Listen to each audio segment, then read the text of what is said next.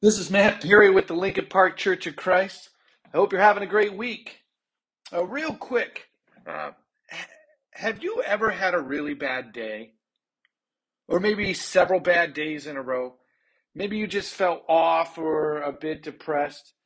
It could be that your life is not going the way that you expected and fear just consumes you. Maybe you're like me and you send invites to the greatest pity parties of all time. Have you done that? I mean, you see, after my divorce, I was a wreck. I couldn't keep my head up. Nothing seemed to make sense. I was hurting. I felt alone, felt betrayed. No matter what I did, closing time at these pity parties didn't seem to happen. I think Green Day said it best in one of their songs. Stuck down in a rut of dislogic and smut. You see, when I'm down, I tend to dwell. I don't know if you've ever felt this way before, but I got great news for you. You're not the only one. Well, I don't know if that's like great news that other people struggle, but it's good that others can relate. Many people have the same feelings. In the Bible, Joshua and the Israelites had somewhat of the same feelings.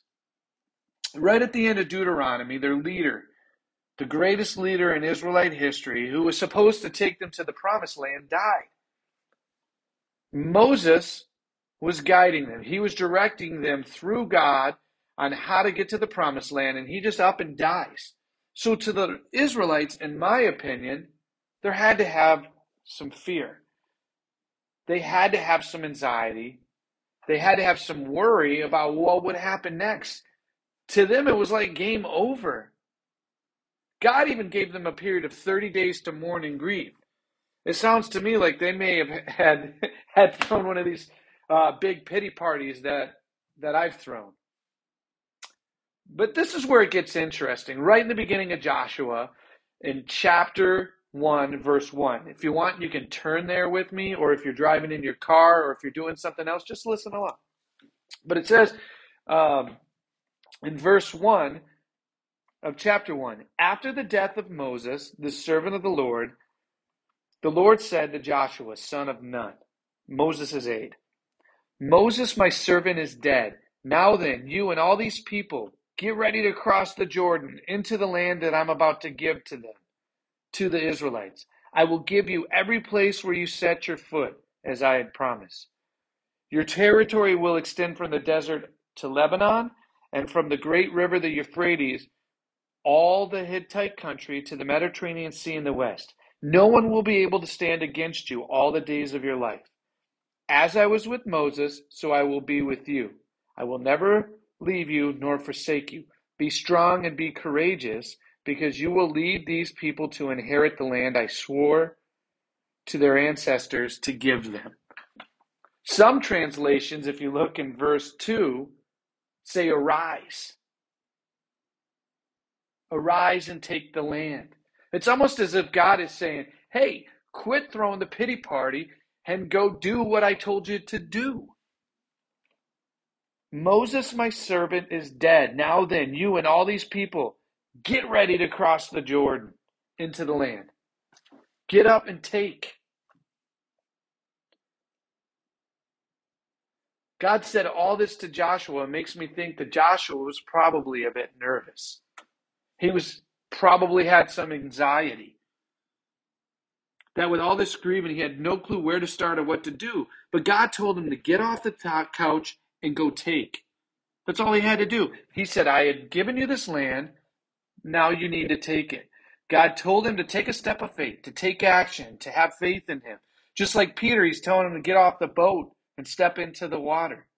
He's telling him that no matter what happens in life, his promises don't change. I'm going to say that one more time. He's telling Joshua that no matter what happens in life, his promises don't change. This same scenario happened between Jesus and his disciples in John 14. A couple chapters earlier, Jesus predicted his death to the disciples. And I'm assuming they were devastated. I'm not sure how they felt, but I would feel that there was some anxiety, that there was some nervous tension, that they were afraid. And he goes on in John 14, verse 1. Do not let your hearts be troubled. Do you believe in God? Believe also in me. My Father's house has many rooms. If it were not so, would I have told you I was going there to prepare a place for you? And if I go and prepare a place for you, I will come back and take you to be with me. But you also may be where I am.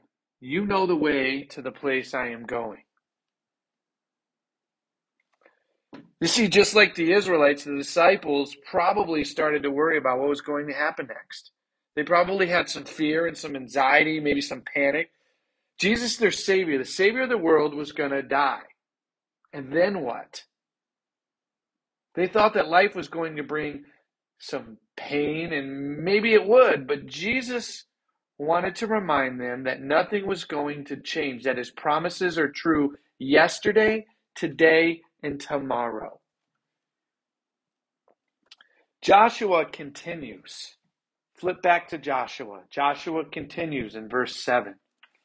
It says, be strong, be very courageous. Be careful to obey all the law my servant Moses gave you. Do not turn from it to the right or to the left, that you may be successful wherever you go. Keep this book of the law always on your lips. Meditate on it day and night, so that when you may be careful to do everything written in it, then you will be prosperous and successful. Have I not commanded you? Be strong and courageous. Do not be afraid. Do not be discouraged, for the Lord your God will be with you wherever you go.